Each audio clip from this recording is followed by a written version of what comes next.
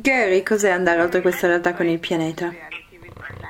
Riconoscere che tutti hanno il punto di vista di usare il pianeta e non di essere qualcuno che vuole usarlo, ma qualcuno che vorrebbe contribuire al pianeta.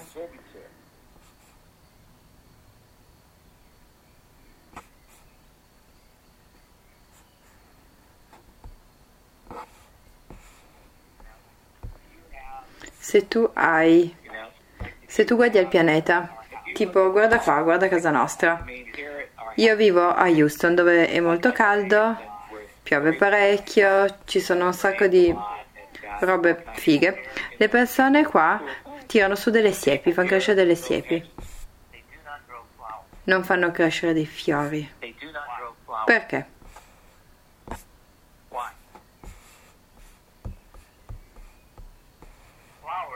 Perché i fiori devi metterci del lavoro e lavorarci su. Per le siepi invece semplicemente le devi potare. Io non sono interessato nelle siepi ma in bellissimi fiori. Il nostro lavoro è molto diverso rispetto a quelli del quartiere. E a me piace questo. Lavorare col pianeta e fare ciò che fa sì che il pianeta stia bene, anche il pianeta. E il pianeta si sente molto bene quando pianti dei fiori.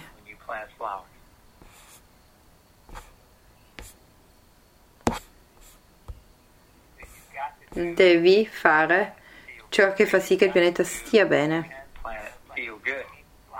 E i fiori sono questo dono meraviglioso al pianeta, gli danno colore, forma, un sacco di cose bellissime. Io guardo fuori e ho il giallo, rosa e bianco e fiori rossi ovunque. La terra è viva. È interessante perché casa nostra è una nelle quali entrano tutti e nessuno vuole andarsene. Per i fiori o per il modo in cui trattiamo la terra? Per il modo in cui trattate la terra. Sì. E devi essere disposto a trattare la terra come a te piacerebbe essere trattato. Noi abbiamo delle piante vive a casa e qua siamo in Texas. Nessuno ha piante vive, hanno tutti delle piante di plastica perché non vogliono doverle annaffiarle, prendersene cura, non vogliono dover preoccuparsi che le piante muoiano. E le nostre piante se ne prende cura qualcuno e ci dice wow, crescono tutte, guarda quello scifolario là in fondo, è alto quasi 8 piedi. Perché? Perché? Sono grato per questa pianta ogni giorno, la ringrazio per essere nella mia vita e la ringrazio per avere un aspetto così bello.